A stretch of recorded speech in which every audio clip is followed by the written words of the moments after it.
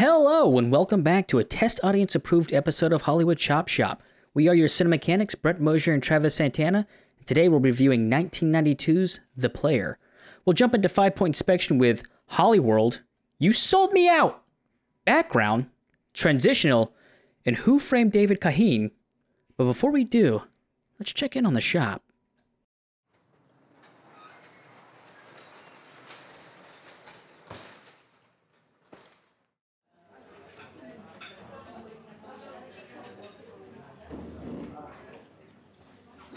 Fuck, man, it's about time. What took you so long? Yeah, sorry about that, man. Traffic was a bitch. Did you already order some appetizers? No, everything is super overpriced here. $17 for some damn onion rings? Why are we even eating here? I got a few ideas for the Hollywood Chop Shop commercial. I feel like we need to go for a more upbeat ending. I got a few notes here I wanted to run by you. What the hell is this? I went ahead and got us some waters. It was the only thing that was free. Yeah, this is a red wine glass. I want my water in a water glass. Where's the waiter? Listen, forget about the water. Why can't we discuss the commercial back at the shop? Listen, man, all the movers and shakers in town eat here. I heard Bruce Willis was here last week. Right, so why are we eating here? I've got all the ingredients for this $22 grilled cheese back at the shop.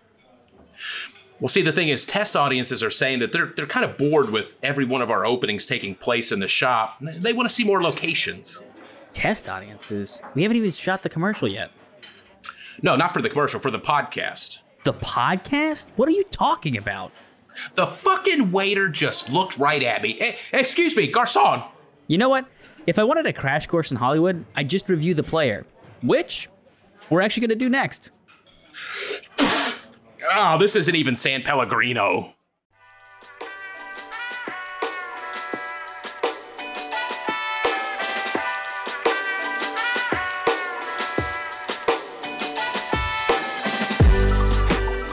A studio exec with his job on the line starts to receive death threats from a passed-over pitch, but narrowing down the list of suspects won't be easy when you average over 120 a day. In addition to discovering his anonymous intimidator, Griffin Mill must navigate the dog-eat-dog world of Hollywood while avoiding a police investigation after a writer's body is found. Can Griffin survive the pressures of Tinseltown, or will the test audience find a different ending for him? Alright, Travis, before we jump into 5 points, I would love to know your quick diagnostic of 1992's The Player. I normally like to keep it close to the vest. I think it's going to be difficult for me to do this time around. I really enjoyed this movie. More so by the fact that it feels so prescient as far as what was happening in Hollywood in 92 when this was made has just accelerated tenfold since this movie came out. So I guess it wasn't hard to see where the industry was going, but this movie nailed it.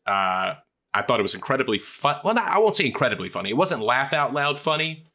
But I was smiling ear to ear for most of the movie. I don't know how much time we'll get into Tim Robbins. Normally, I don't enjoy him much. This is the favorite I've ever seen. This is the best I've seen Tim Robbins. I don't know about you. Well, except for World of Worlds. Oh, yeah. The deranged lunatic in the basement. Yeah. Yeah. But yeah, this to me is the best satire of Hollywood I've seen. I don't know if you watched Entourage back in the day. This feels like what Entourage thought it could be and never was, but this movie nailed that. What about you? I totally agree. To your point, in terms of comedy, I didn't laugh out loud a whole lot. I think, in Shakespearean comedy versus tragedy, it definitely falls into the comedy category, and I did very much enjoy the movie. I know with it being labeled comedy, it was one of those, like, I hate when somebody gets labeled a movie comedy, because if I don't laugh, I feel like it was mislabeled. But again, comedy is one of those, it's super, super subjective. Not to say I did not thoroughly enjoy this movie. I think there are a few pieces of it that I thought were definitely weaker pieces, but I mean, I guess that's any movie. But yeah, definitely, not to spoil the very end of, our final says here, but I definitely enjoyed the movie. I thought it was a fun ride from beginning to end. I mean, the opening shot to me, not to play off of them, like, it's incredibly meta. And at some point during the opening shot, they're like, the opening shot of such and such movie basically set up the whole movie. And like, in a very similar way, I felt like this movie did. Like, it's basically a single 7-minute shot. Opens the movie and you're like, it's just gorgeous the way the transitions happen. And the thing is, it's not like they blew their load in the first 7 minutes of the movie, and then after that it just goes downhill. I don't think they use that same like 7-minute consecutive shot again throughout the movie, but I do. And we'll get into this with 5 points, so I don't want to steal too much here. Or maybe this is just a great transition into the transition 5 points, but there's so many just fantastic transitions in this movie. Like, it's fun to watch. And I'll say this. So here's, formal announcement here. We are jumping into 5 points. We'll start with transition. The way they do transitions in this movie, it makes the movie feel lived in.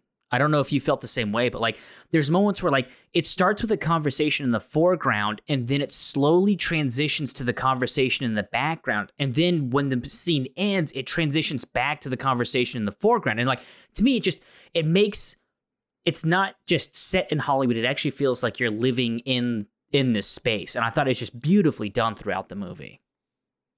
Yeah, you mentioned when you hate when things are labeled comedies, because if you're not splitting at the sides, you feel like, well, hey, I guess I don't appreciate the movie.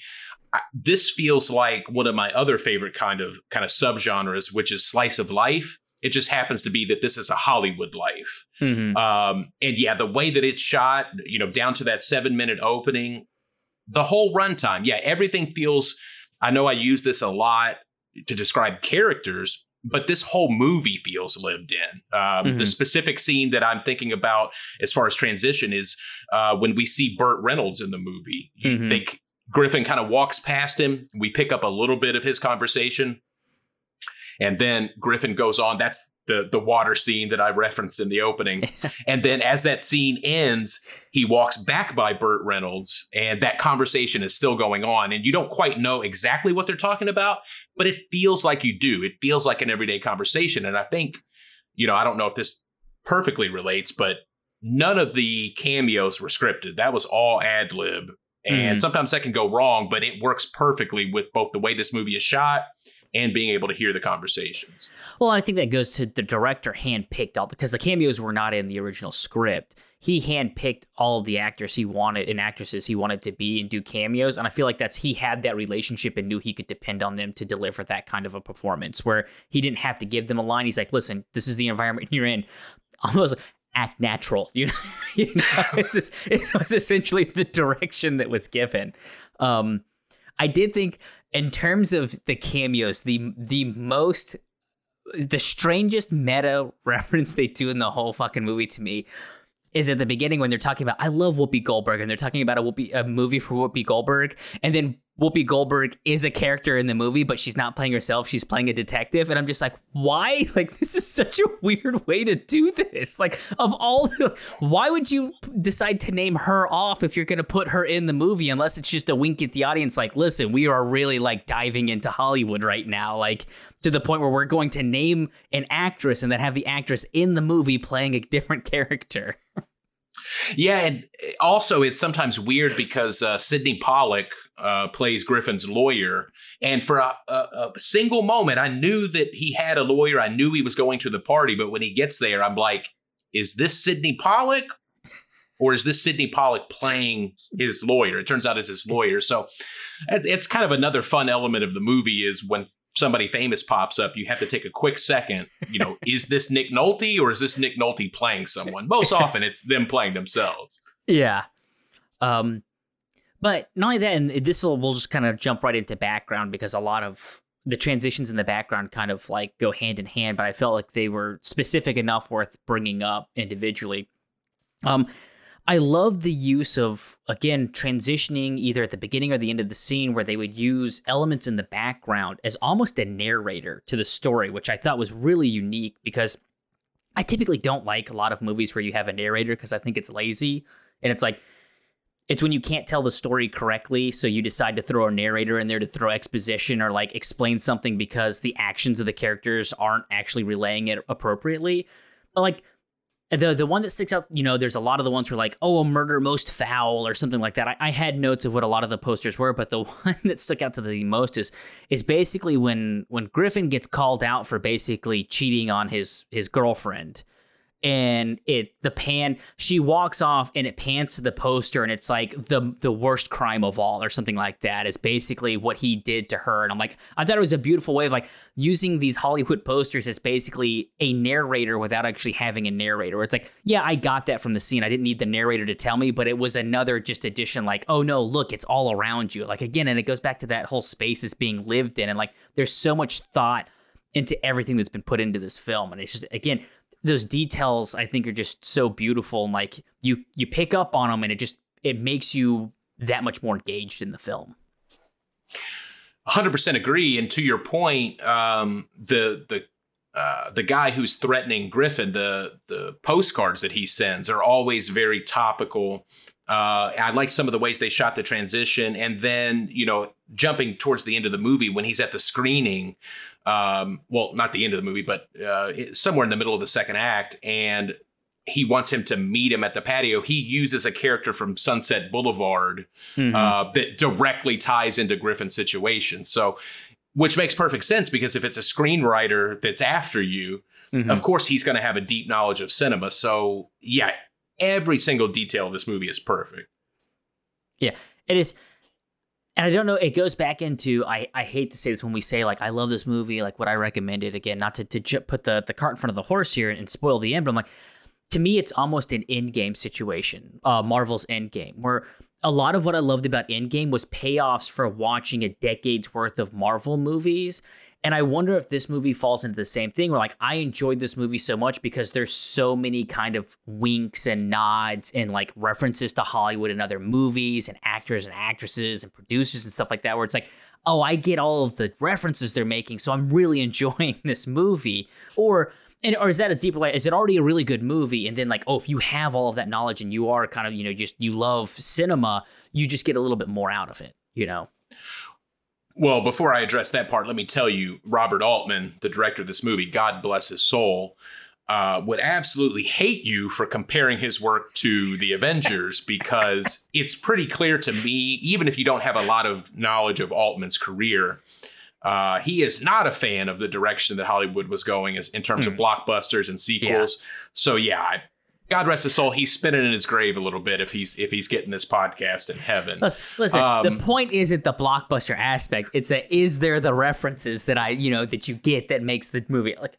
I don't like you putting those words in my mouth. You stop that. You stop putting those words in my mouth, you son of a bitch. Robert, wherever you are, I apologize. But no, this was going to, again, not to put the cart in front of the horse, this is going to be something I talk about at the end when we overall recommend this movie. But this movie was made for, cinephiles or just people who enjoy to keep up with kind of the meta-ness of Hollywood. If you read Daily Variety, I feel like you're a pig in shit watching this movie. So I can't imagine if you're actually in the business, how many in jokes, even that maybe we didn't get. But yeah, if you're a fan of the industry, there's more to love here. Absolutely.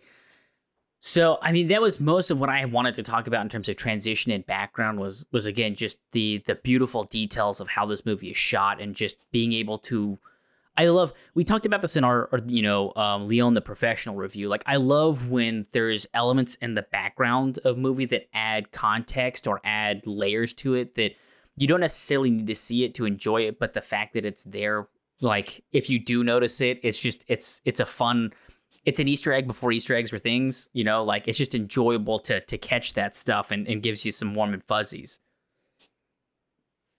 Yeah, no, absolutely. What 5 point did you want to move to next? I mean, at this point, we have 3 left. We have Hollyworld, You Sold Me Out, and Who Framed David Kahane. I think we should hold You Sold Me Out for the end. So which of the other 2 do you prefer to go to next? Well, since we're already on the topic of Hollywood and being in the industry, again, some of this movie just feels prophetic in a way. I loved the exchange between Larry and Griffin. when Larry is basically saying, hey, we don't need writers for movies anymore. just pick up a newspaper. Boom, I've got your pitch right here. Yeah. And literally, it's one of those moments where Griffin, played by Tim Robbins, kind of says the exact same thing that I was thinking as a retort. And I've got it down here verbatim. He says, I was just thinking what an interesting concept it is to eliminate the writer from the artistic process. If we could just get rid of these actors and directors, maybe we've got something here. And maybe not to that extreme level, but I feel like those conversations are going on in Hollywood right now. It's like, hey, why do we need a top flight director or top flight writer? You know, we've got 70 years of comic books to build off of. This shit writes itself. Mm-hmm. So as funny as that line was, again, it's not laugh out loud funny. It's just, oh, holy shit, we've pretty much arrived there now. Yes.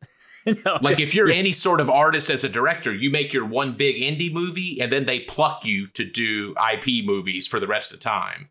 You know, I'm thinking of like Colin Trevorrow, you know, goes outside the box, makes a crazy time travel movie. Well, hey, that stuff's over now. Time to work on Jurassic Park 1, 2, 3, and 4. Jurassic World. All right. Don't you dare, bring Jurassic Park's name into this. Yeah, and you know what? It's not exactly a sequel. It's not exactly a reboot. You know, yeah. It's a requel. Oh God, ugh. God, I'm making up terms here. But then another one again that just feels like eerily prophetic is, Griffin's talking to June and about David Cahagan's script. And he says it lacks certain elements that we need to market a film successfully. And she asks him what elements: suspense, laughter, violence, hope, heart, nudity, sex, happy endings, mainly happy endings. What about reality? Yeah. I also had that written down here for different reasons. But I thought that was definitely one of my favorite quotes, exchanges, whatever you want to put it, into the whole movie. It was towards the end when it's just like, what about reality? Like, so. I think it'll be interesting, though, not to jump too far ahead, but when we do the wrap up for this trilogy, it's going to be very interesting to kind of talk about how Hollywood is depicted across these three movies. Well, and it's interesting, too, because, we talk about, clearly they were taking shots at the executives and the producers and the idea that like everything has to make this amount of money, like, and taking the artistic, the irony of Griffin's speech when they're at the like award ceremony or whatever it is. And he's talking about how like, cinema is art and like we have to keep the art in it and all that. And it's like, at the same time saying he listens to all these pitches and like, his studio is actively looking at ways to basically bastardize and streamline it to where they can just generate as much profit as humanly possible. Yeah, the now more than ever campaign. Yeah. I also find it interesting that Griffin has no ability to really greenlight a movie. He just has the ability to say no to a movie. Ultimately, he's just the middleman, but for a struggling writer, Griffin is basically God. He is the gatekeeper to see if you go any further and become one of the 12 scripts that the studio selects.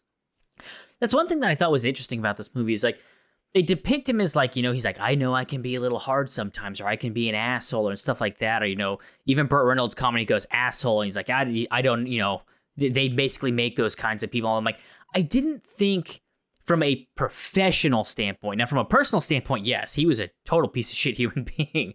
But from a professional standpoint, I didn't feel like they ever showed him just like step all over a writer or make them feel inadequate or like they were garbage. It was basically just he would ghost people. Like, nope, this isn't going to work. So I'm just like, we're not going to contact you anymore. So I just felt like if they were trying to portray him as kind of being this kind of tough asshole or, tough love type situation type, where, you could see somebody would want to take revenge on him. I just didn't think that they did a solid job of displaying him as that kind of a person in the professional standpoint. Because the beginning of the movie opens with him just listening to pitches. And at no point, like, it seems like every time he's being given a pitch, he's trying to talk it up and figure it out. And like, oh yeah, this sounds like great. So aside from the fact that he seems to say yes to a lot of things that get denied, there's no real point where he's just like, even with Kahane, you know, you find out like, oh, the reason, you know, his whole thing, like what his script lacked for it to be produced, like that's never a conversation you see him, or it is implied that he has with Kahane, where he talks to him like, yeah, your movie just lacks what we're looking for.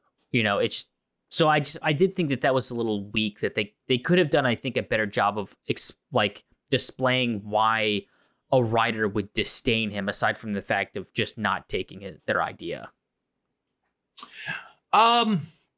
Well, I thought there was the one scene when he's trying to figure out who might be sending the postcards, and he's going through his files. You can see like a written call log or a typed call log of all the times David Kahane has called, and about 15 calls in a row, it just says, "We'll call back, we'll call back." So I don't find Griffin to be like a mustache twirling bad guy.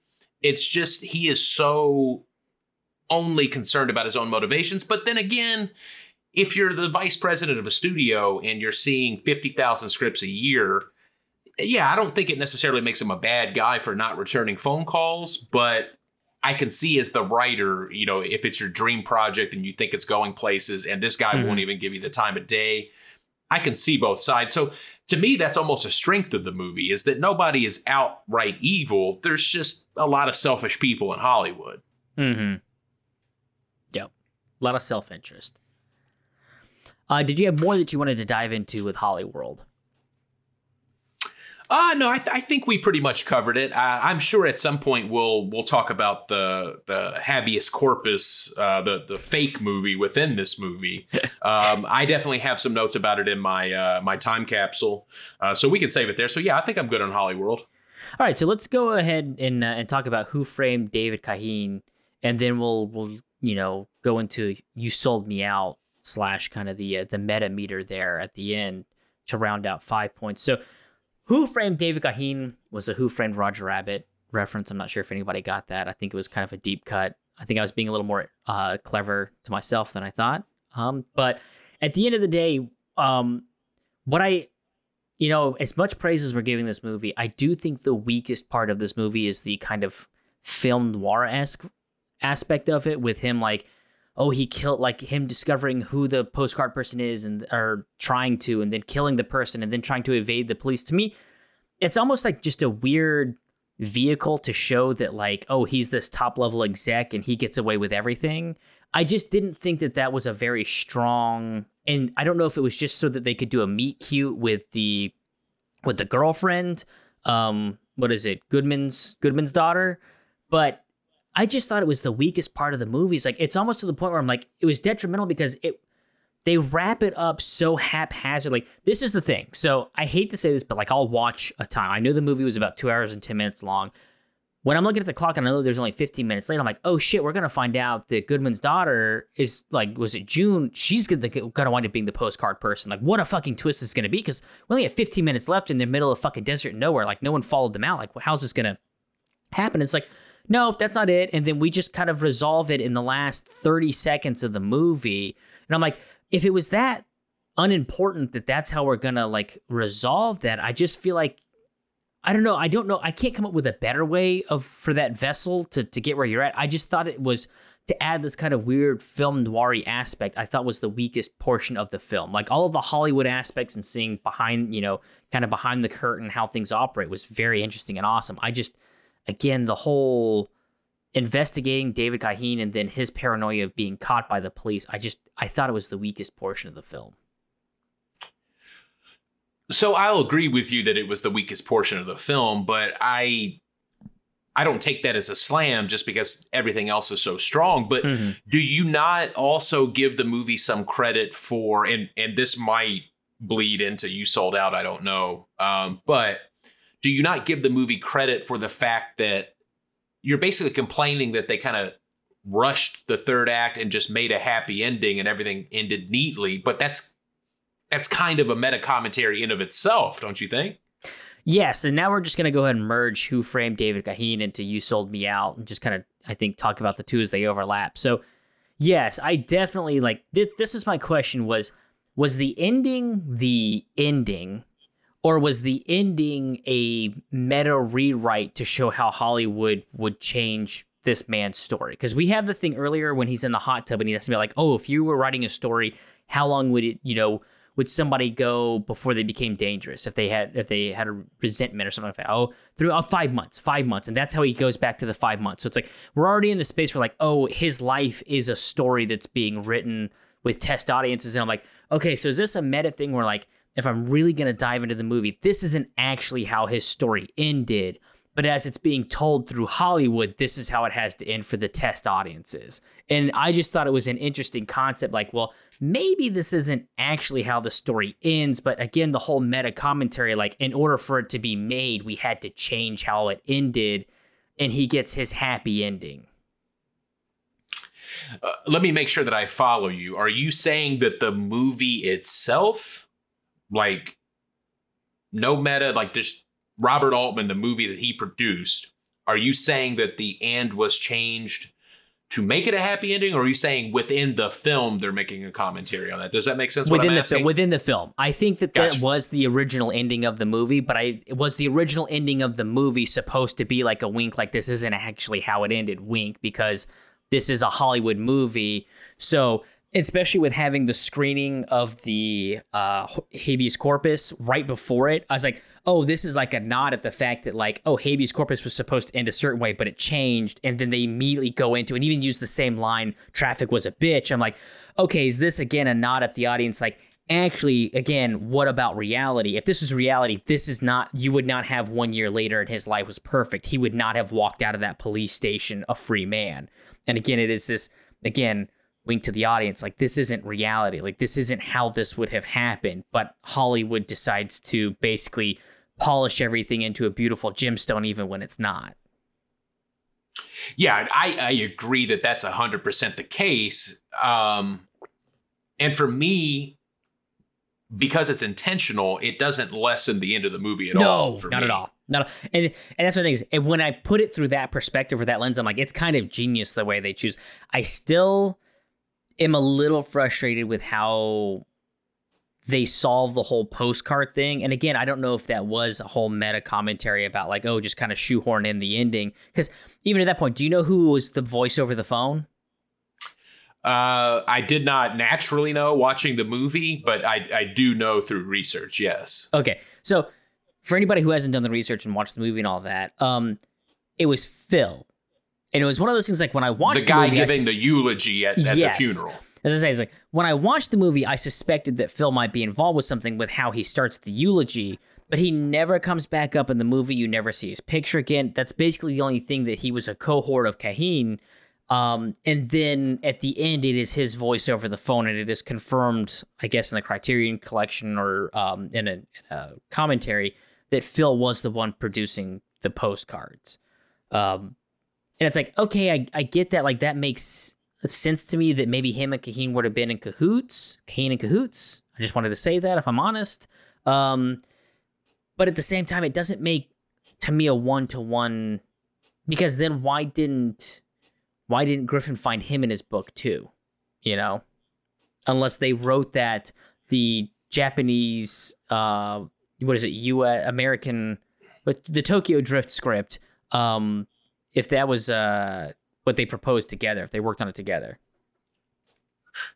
I love that you called it the Tokyo Drift script. An American student in Japan? No. It took me a second to realize, yes, that's exactly what it is.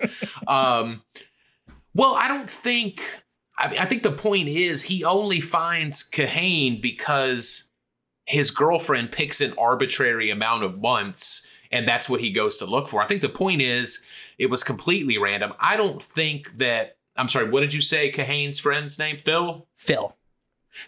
I don't think Phil had any grand designs necessarily about... Like, I don't think he wanted David Cahin to get killed. Mm-hmm. I think once he realized that Cahin was killed... He's like, ooh, now I've got even more leverage that I'll eventually use by the end of the movie. And again, I can't take credit for noticing this myself, but apparently when he's delivering the eulogy, he's dressed in the same exact clothing that Cahin was on the night he was killed.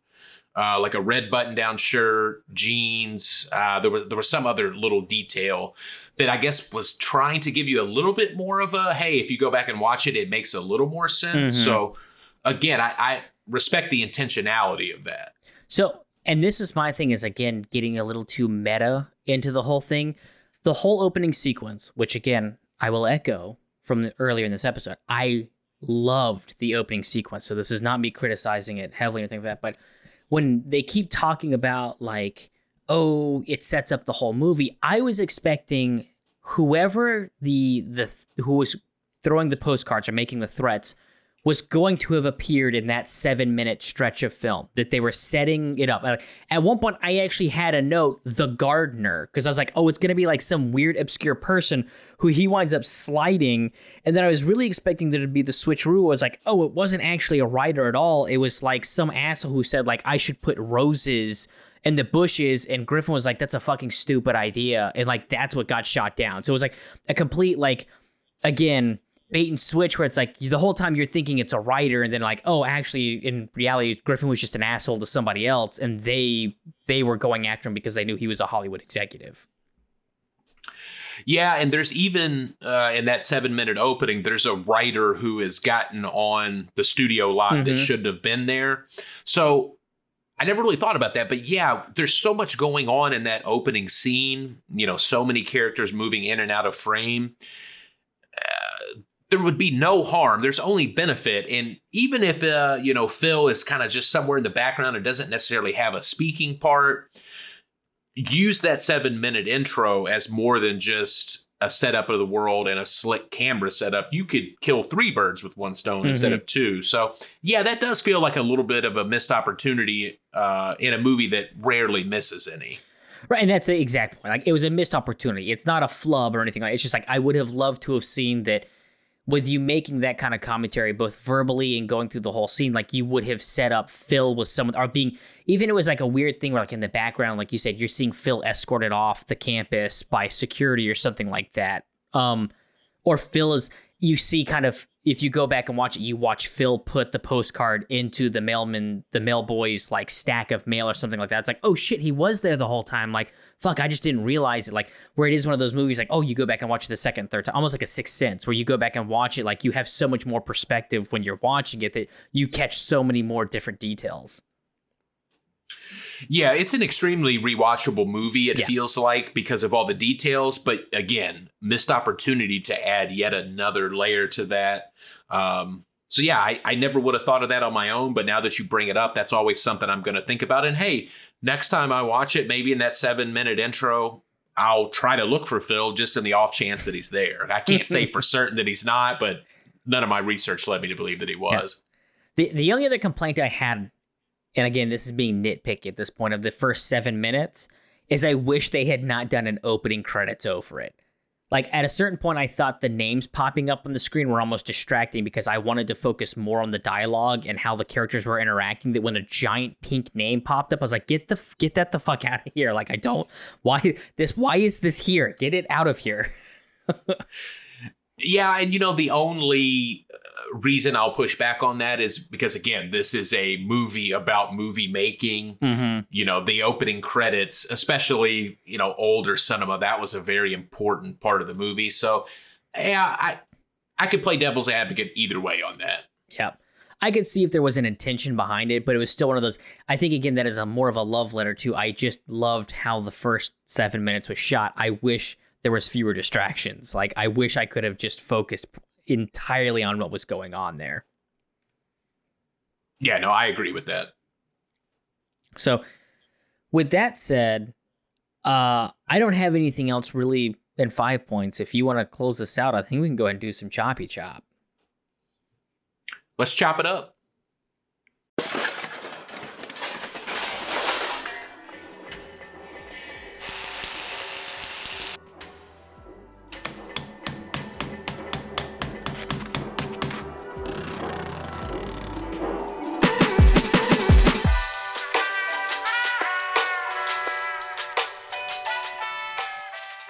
Alrighty, Travis.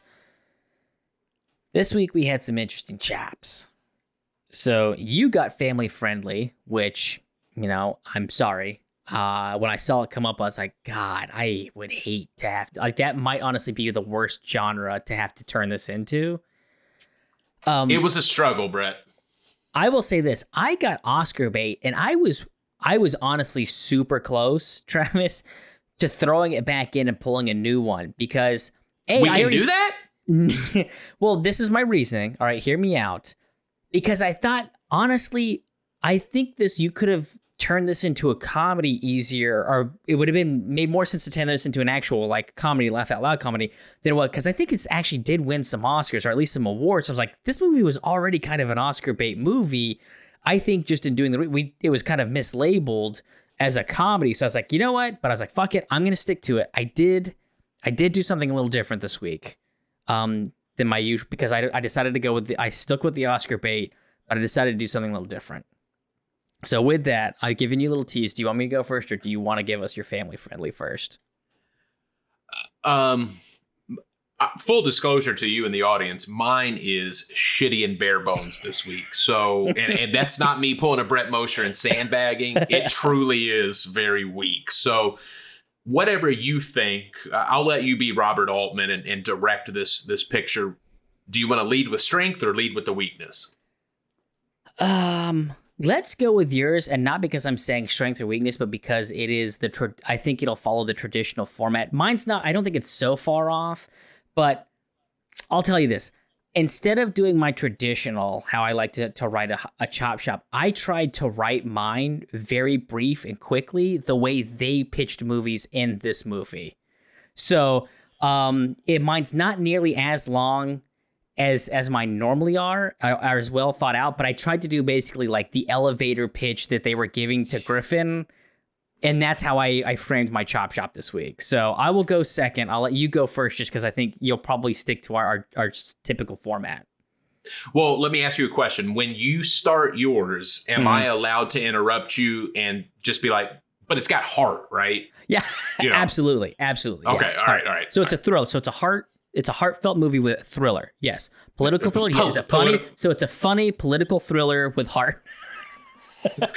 I love that scene. Yeah, I did too. I was like, Travis, if I'm completely honest, I thought that's how you were going to write the opening intro. I thought it was going to go into some kind of pitch like that where if we did that kind of a back and forth.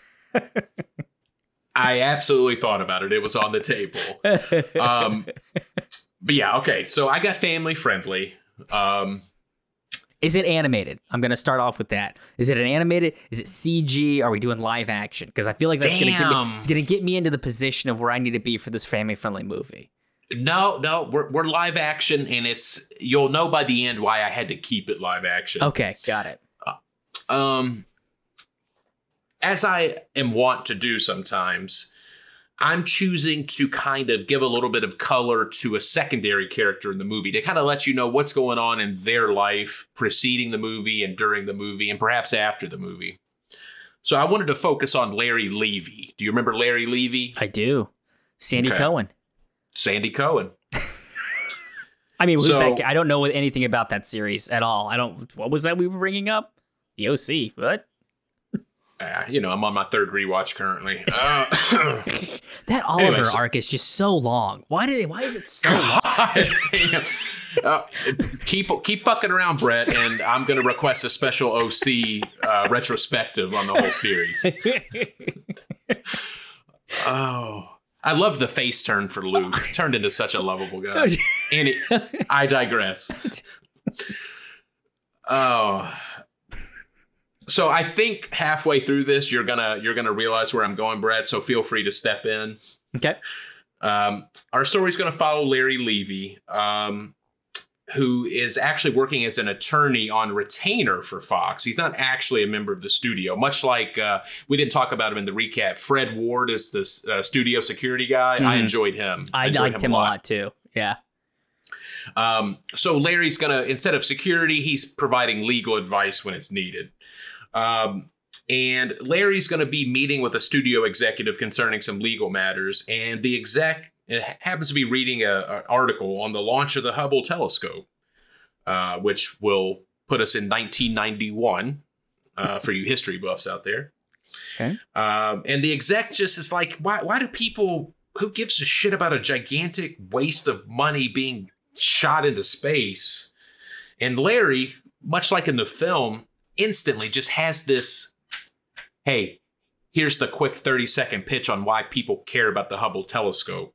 And, here's the movie we could make around it. And the studio exec is like stunned. He's like, wow, you really got a talent for this. Why don't you work part-time for us? Be a script doctor. Look at some of our scripts with us. So Larry's excited about doing that. And his family at home is excited. Being a lawyer, he keeps long hours. He's often away from the family. And Larry's going to be so successful that he's just going to quit his job as a lawyer altogether to accept the new position. And again, his wife, very excited. He has an 8-year-old son at home. Very excited about the prospect of, being able to go behind the scenes of Hollywood movies that he's watched, in his 8 years of life to this point. So that's where we'll get into the positive, family elements,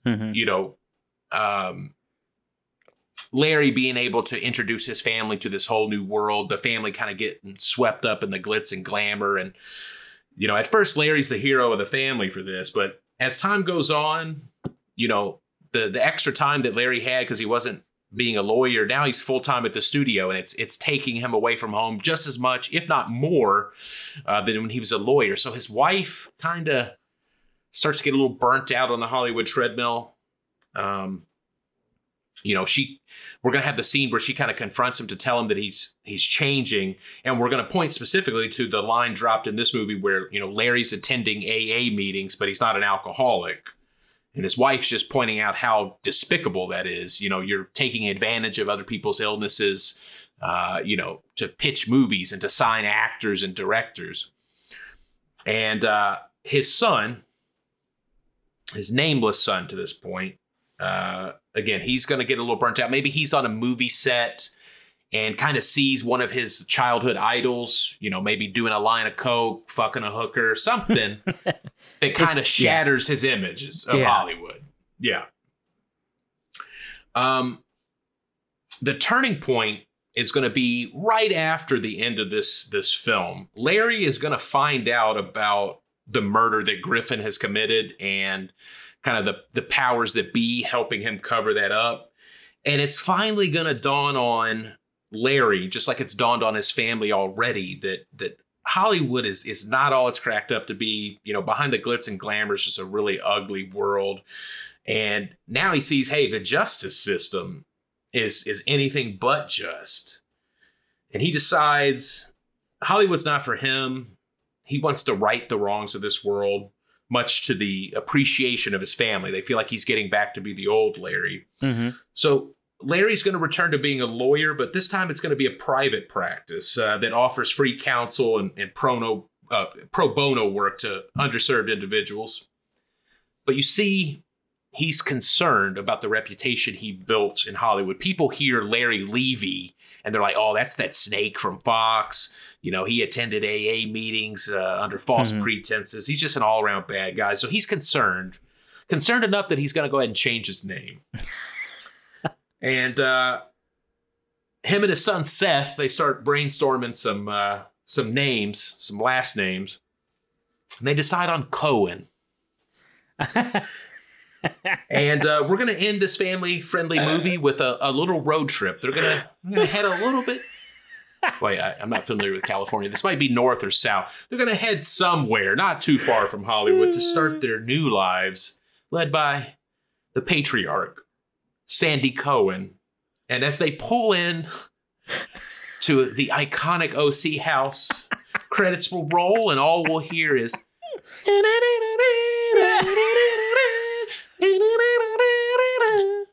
California, here we come. Even though they've already been in California. I heard family friendly. I saw Peter Gallagher. It was the safest bet in the world that I was going to try to tie this into the OC. So good job of sniffing me out before I even began the script, Brett. Well done. I was like... I tried to keep a poker face. I was like, this son of a bitch.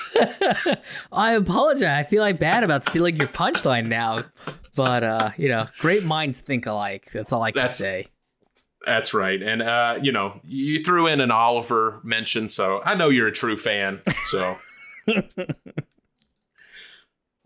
so yeah, that's mine this week. If you ever wanted a prequel to the OC, well, now you can watch The Player, and you technically have one.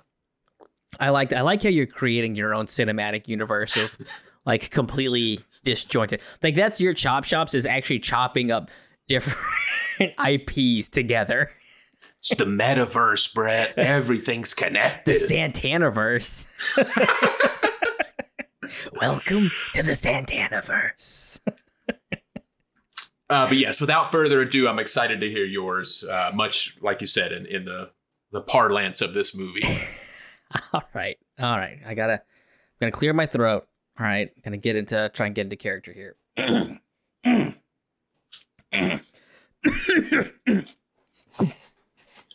All right. Take a little drink of water here. I want it to be authentic, right? All right. Travis, now, what brand of water was that? Pellegrino. Okay, good. Yeah. All right, Travis. So he's a studio exec and he's fighting for his life. He's been in the business for a while, but there's some new grifter that comes in and he's threatening his livelihood, right? Beyond that, he starts getting these really ominous messages and death threats from some nobody that thinks that he's been wronged, right?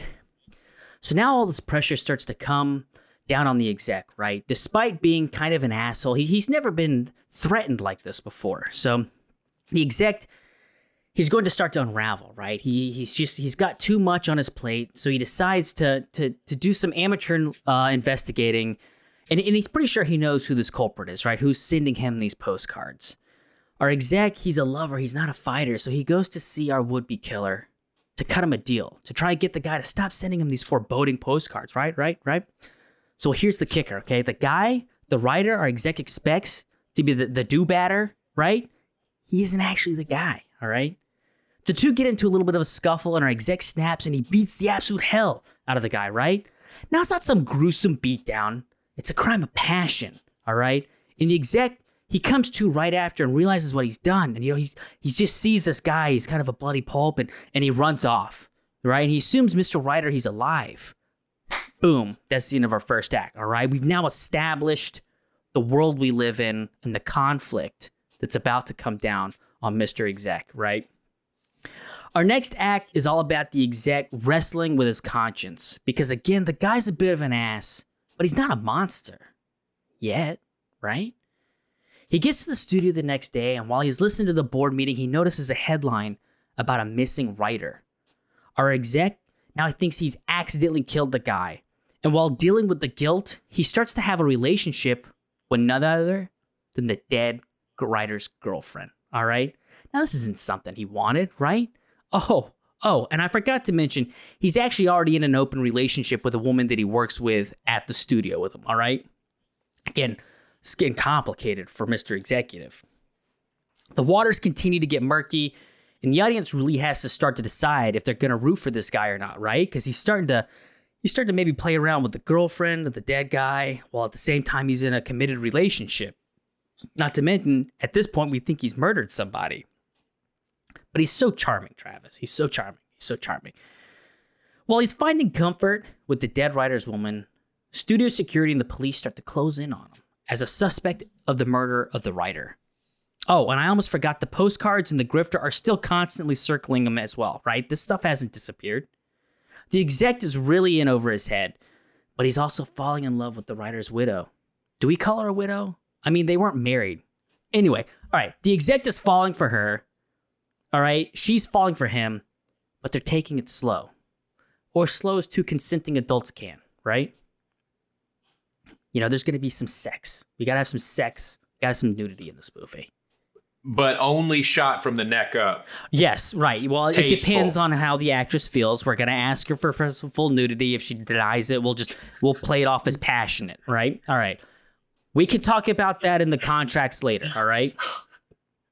Now, the two grow closer, like I love you close. And while they're on the run, Mr. Exec gets a call. Like they're going to find themselves in maybe some kind of, isolated hotel in the desert. They're on the run. At least Mr. Exec is. The girl doesn't know. Mr. Exec, he gets a call from the police, and they're looking for him. They need him to come into the station. He complies. But while he's in the lineup, the eyewitness says, "These are all men. I thought I told you I saw a woman." Now, the writer's widow, again, that term again, I don't know what we call her, but the girlfriend, right, is sitting in the other room, and she panics. She thinks they're about to lock up Mr. Exec, so she confesses. She says she went looking for the writer when he didn't come home. But when she found him, he had already been beaten up. And while she was trying to console him and get him back home, the two had a fight, and she accidentally pushed him down the stairs, and she thought she killed him, so she fled. All right? This is a bombshell reveal. Now we're going to skip ahead 8 months. The girl, yeah? Where did she flee to? Just back to her home. She left the scene. So she just like, left the scene. Got yeah, you. she's left the scene. Okay. Right? Okay. Skip ahead 8 months. The girl, she's on death row. She's getting gassed for killing the writer. Mr. Exec is crushed. He loved her. So he's getting into his car to go to the execution because he has to say his final goodbye when he sees someone putting something in the windshield wiper of his car. He distracts the person just long enough for them to turn around, and he realizes it's the writer. He's not dead. He faked his death. And he was the one putting the postcard on the car. Mr. Exec knocks the guy out. He throws him in the car and speeds to the prison to absolve his girlfriend. He's running in. He's got the writer over his shoulder, right? But he's too late. He comes in just in time to see the girlfriend take her last breath. She's dead. He's holding the writer. He falls to his knees crying. End of the movie. All right. Not a dry eye in the house. Not a dry eye in the house, man. Oh, I should have seen it coming. I should have seen the merger of the two movies.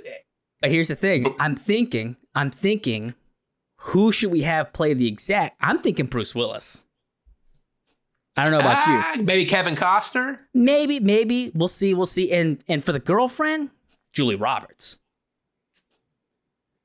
Yeah, no, I think that's a slam dunk. It's got to be Julia. That's just a pretty woman. Mm-hmm. Absolutely. Maybe the writer can be like a George Clooney or a Brad Pitt. I don't know. Now, but this is throughout. It sounds kind of dark. There is going to be some heart in the middle, in the second act, right? Yeah. No, there's going to be a lot of heart. Yeah. Mm-hmm. We're going to have some heart. A lot of intrigue. A lot of intrigue. Mm-hmm. Yeah. It's somebody has to die. It's a thriller, right? It's a thriller. Yeah. With heart. A thriller with heart. It's a thriller with heart. Yeah. Okay. Mm-hmm. I like that. Yep. I didn't want to interrupt you in the middle, and we didn't really get a chance to comment on her very much, but what did you think of June? Like, not the performance, but the character as portrayed. Did you like her? Did you dislike her? Were you indifferent? Because I have a little bit of a theory about her.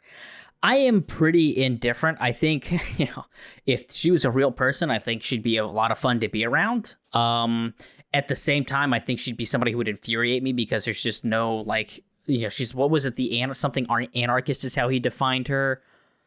But it was weird. The writer sets her up like, oh, you both would love each other or something like that. I'm like, they're both, I don't know, they're weird. I don't know. I was indifferent to her. We'll say that. That's my final answer. I kind of viewed her as a little bit of a parasite, a little bit of a Hollywood climber. She claims to be this artist that, I don't ever finish anything. Mm-hmm. I do it for my own pleasure. But, her boyfriend's body is not even cold yet. And she's already getting swept up in this Hollywood romance and going to fancy parties and going to spas. It feels like the subtext to her is that she is somebody trying to further her career. I feel like she got involved with the writer thinking that he might be somebody who blows up in Hollywood. And she realizes later that he's kind of a talentless, go-nowhere hack. And then when he dies and she's presented with, oh, look at this guy's already several rungs up the Hollywood ladder, she instantly falls in love with him. So I don't know if that's what they were going for, but I found her to be very unlikable. I feel like she was supposed to be the yin and yang because I think in a lot of shots, Griffin is wearing black. If like at the very end, it's most apparent because he's wearing like almost all black and she's wearing, I think, almost all white. And I think it's supposed to almost be like a yin and yang thing, where at the end of the day, she represents just the unbridled artist personality. Like they won't finish anything if you don't make them finish anything. But if you don't have, like, so the exec, it's kind of a mutual relationship. The exec needs them to create the artwork for them to make the money off of. But if you don't have the exec forcing the artist to finish the work, they never will. Like, they basically, it is that kind of symbiotic relationship. They have to have each other in order to be successful. Ooh, see, look at that. You did have thoughts there.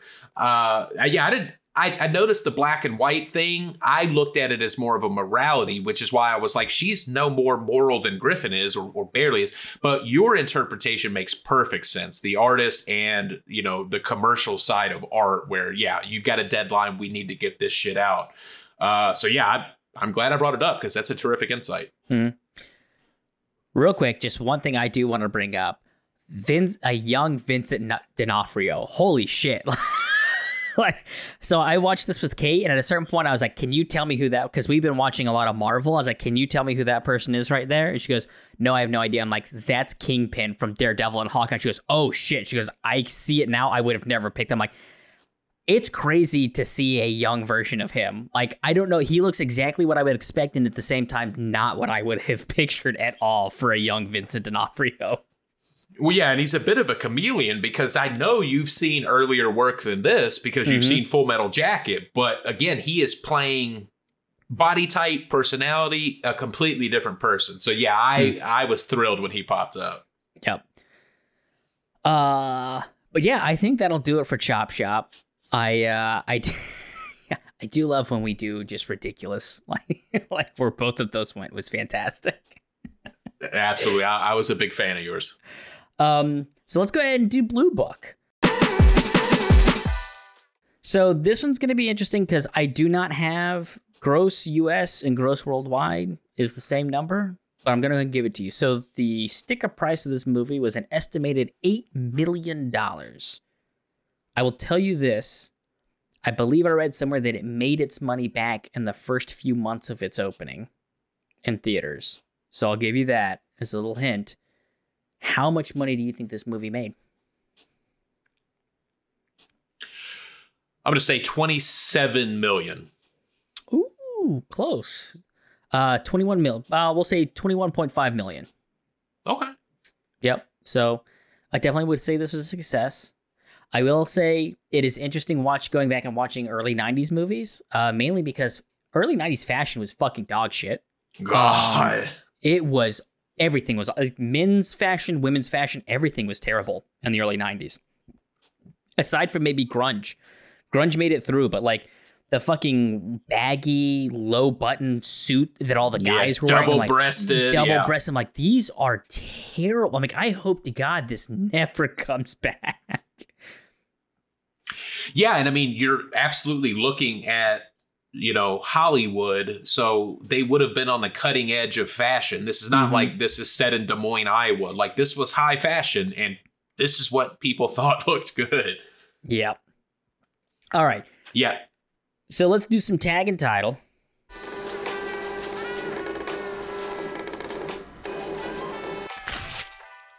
I do have a couple alternate titles for you this week.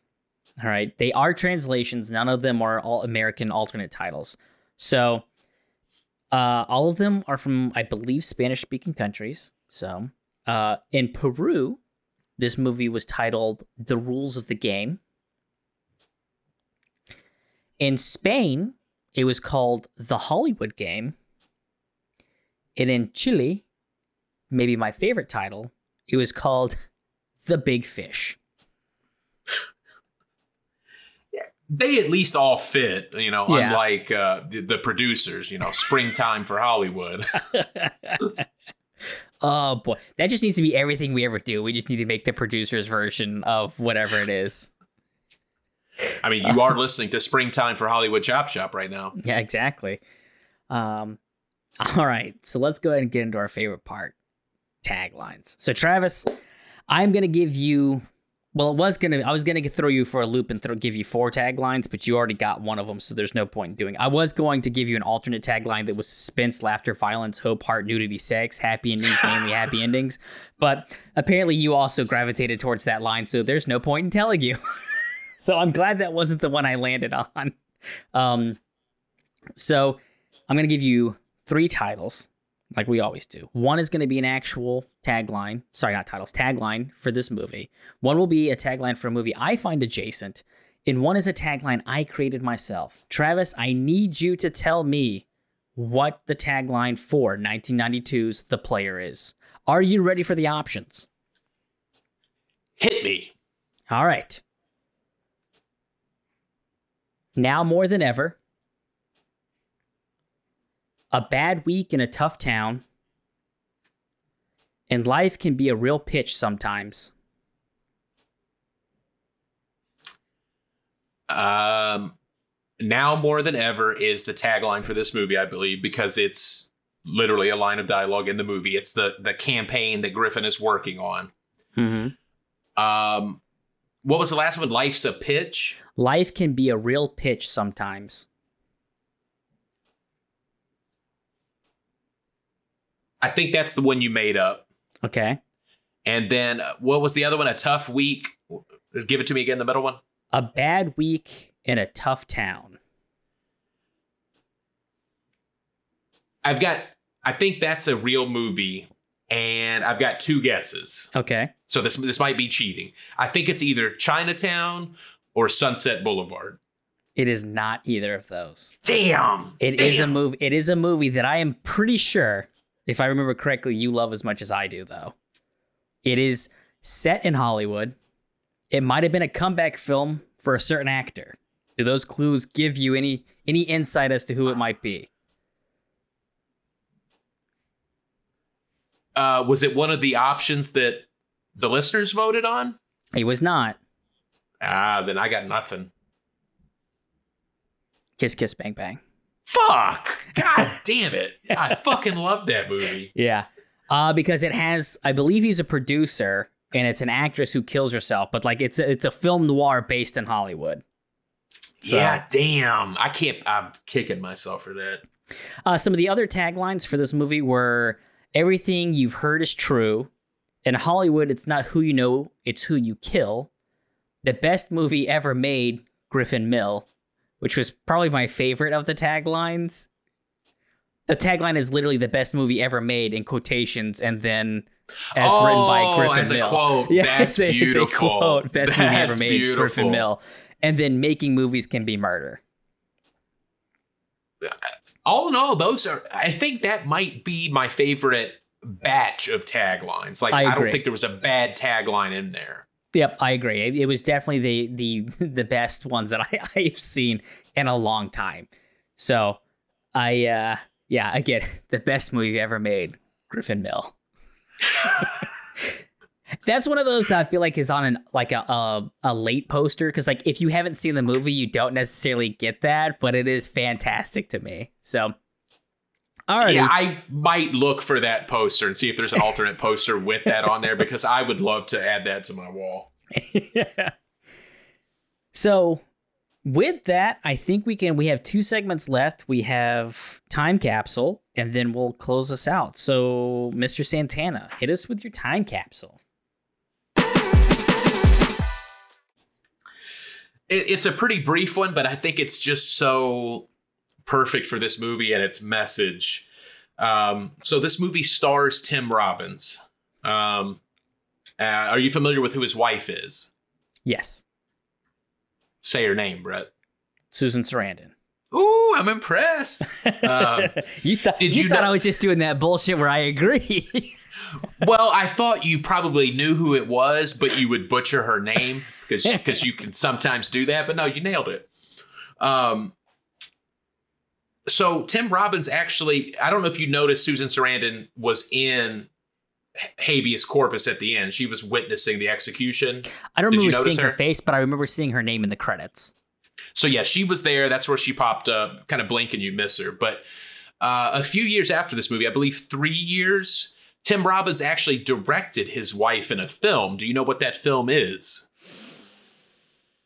No, what was it? God, I love the face you made there. That was pure frustration. It was a movie starring Susan Sarandon and Sean Penn called Dead Man Walking, which is about Susan Sarandon playing a nun who is trying to give some sort of like faith-based counsel to a inmate on death row played by Sean Penn. And spoilers, by the end of the film, he is executed in a gas chamber. Susan Sarandon won an Oscar for that.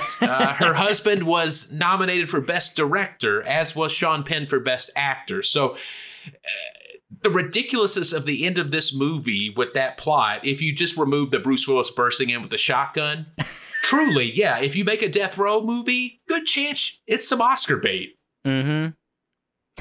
So yeah, I just thought that was incredible, and it made me wonder if Tim Robbins or Susan Sarandon ever had that conversation before they agreed to make the movie. Like, hey, this is kind of like habeas corpus. But yeah, just Hollywood eating its own tail by making fun of that movie and then 3 years later nominating it for several Oscars. Jesus Christ. So I will tell you this. I don't mean to hijack your segment. All right, I don't. But I thought you were going to talk about Robert Altman and some of his past work. And I just want to do a shout out to a movie that most people hate that I love. And that's O.C. and Stigs. I don't know if you've ever seen it. It's an old movie.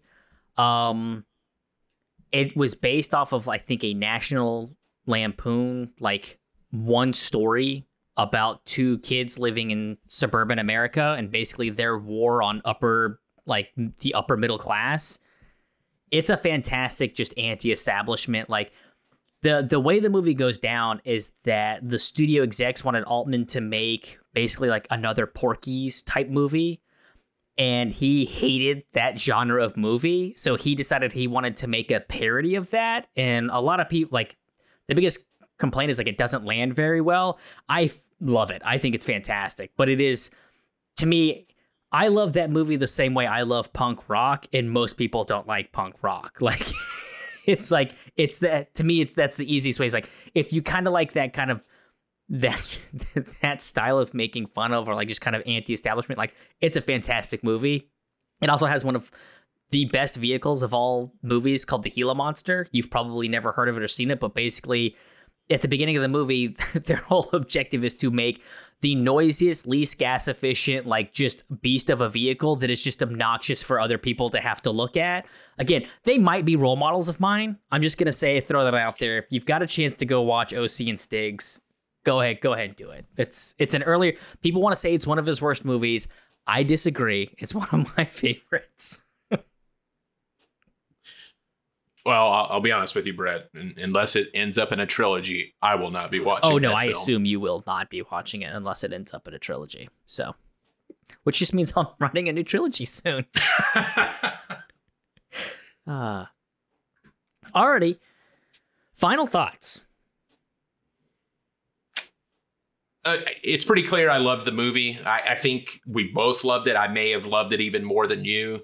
I can say, though, this movie, I won't say that obviously it was made with us in mind, but we are absolutely at the top of the list of people who would be prone to love this movie. So if you're somebody who just, doesn't keep up with movie news, you see a couple movies in the theaters, you don't keep up with the behind the scenes, who's being cast in this, and, Vin Diesel hates The Rock, The Rock hates Vin Diesel. If you're not into that level of Hollywood examination, this might feel like a lesser movie to you. In fact, I mean, you may find it a little bit boring, I would say, especially if you don't recognize a lot of the celeb cameos. So yeah, you have to be of a particular audience, but if you are, I can't recommend this movie highly enough. If you have a passing knowledge of how Hollywood works, or hell, even if you don't, but you're just very frustrated by the direction that Hollywood has taken, this will kind of pull back the curtain and give you the details as to why it's gone that way. So very high recommend for almost anybody. Yeah. The worst part of this, of knowing that, is that this was made in 92 and nothing changed. It just it continued the collision course. Yeah. Just like, oh shit, we knew this was happening in 92 and did nothing. We did nothing about it. Like, okay. So, I agree. I definitely think if you are into cinema just in general, it's definitely worth worth watching. I don't think it is considered I guess a dark comedy. I don't find a lot of laugh out loud moments, but there are a lot of like clever, Travis, as you said, like smiling moments. Like I definitely had that shit-eating grin a large portion of the movie, or again pointing out like, oh my god, look who that is, you know. To the point where it's almost funny. It's like if you were a passerby walking down the Hollywood Boulevard and you saw celebrities, that's how you would do it. Like, oh my god, Travis, look who it is. Look, it's Susan Sarandon. Did you see her? She just walked into that store. Like it's weird how the movie almost plays into that aspect, but. Yeah, I definitely recommend watching it. I don't know if it's a movie that I will own, just because I have I'm not saying my Blu-ray collection is prestigious, but it is. I just don't have that many Blu-rays, but I could see me picking it up possibly if I came across it. I don't know if I'd actively go out and seek it, but if I walked by a bin or a shelf and it was sitting there, I could see it being an impulse buy. Yeah, and I also would want to see, because it's ripe to have some special features. So I hope I can find an edition that has a lot of behind the scenes stuff, because I don't know if you saw, there were so many cameos that were cut from the movie. Patrick Swayze was cut. Jeff Daniels was cut. So it'd be interesting to kind of maybe get some deleted scenes, maybe get a commentary. So if I could find one with extras, it's an instant purchase for me. It was a 2-hour movie that didn't feel like 2 hours. Which is good. Yeah, and you get that sense that this is going to be a keep you on your toes, keep moving kind of movie as soon as it opens, which we discussed earlier. Mm-hmm. Yep. All right. Well, next week we'll keep you in suspense as to what we do next week, and not because we haven't decided between a couple different trilogies, but because we want you to be surprised. But we will be back next week with a brand new. Well, I guess we have a wrap-up show. Maybe we'll tell you what it is in the wrap-up. But we'll see you next week for a brand new trilogy. Thank you all, and hope you have a great rest of your week. Yeah, that was a great movie, huh? It's so refreshing to see something like this after all these, cop movies, things we do. Maybe we'll do a remake of this.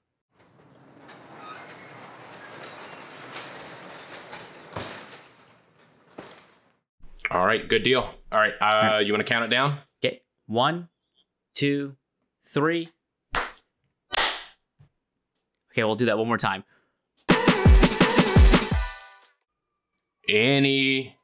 Oh, yeah. So they're tiny, but I have to be really close.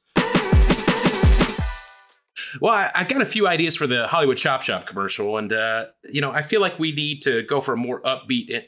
Wait. What happened? Oh, yeah, no, never mind. This was not. Okay, all right. You ready? Yep. 1, 2, 3.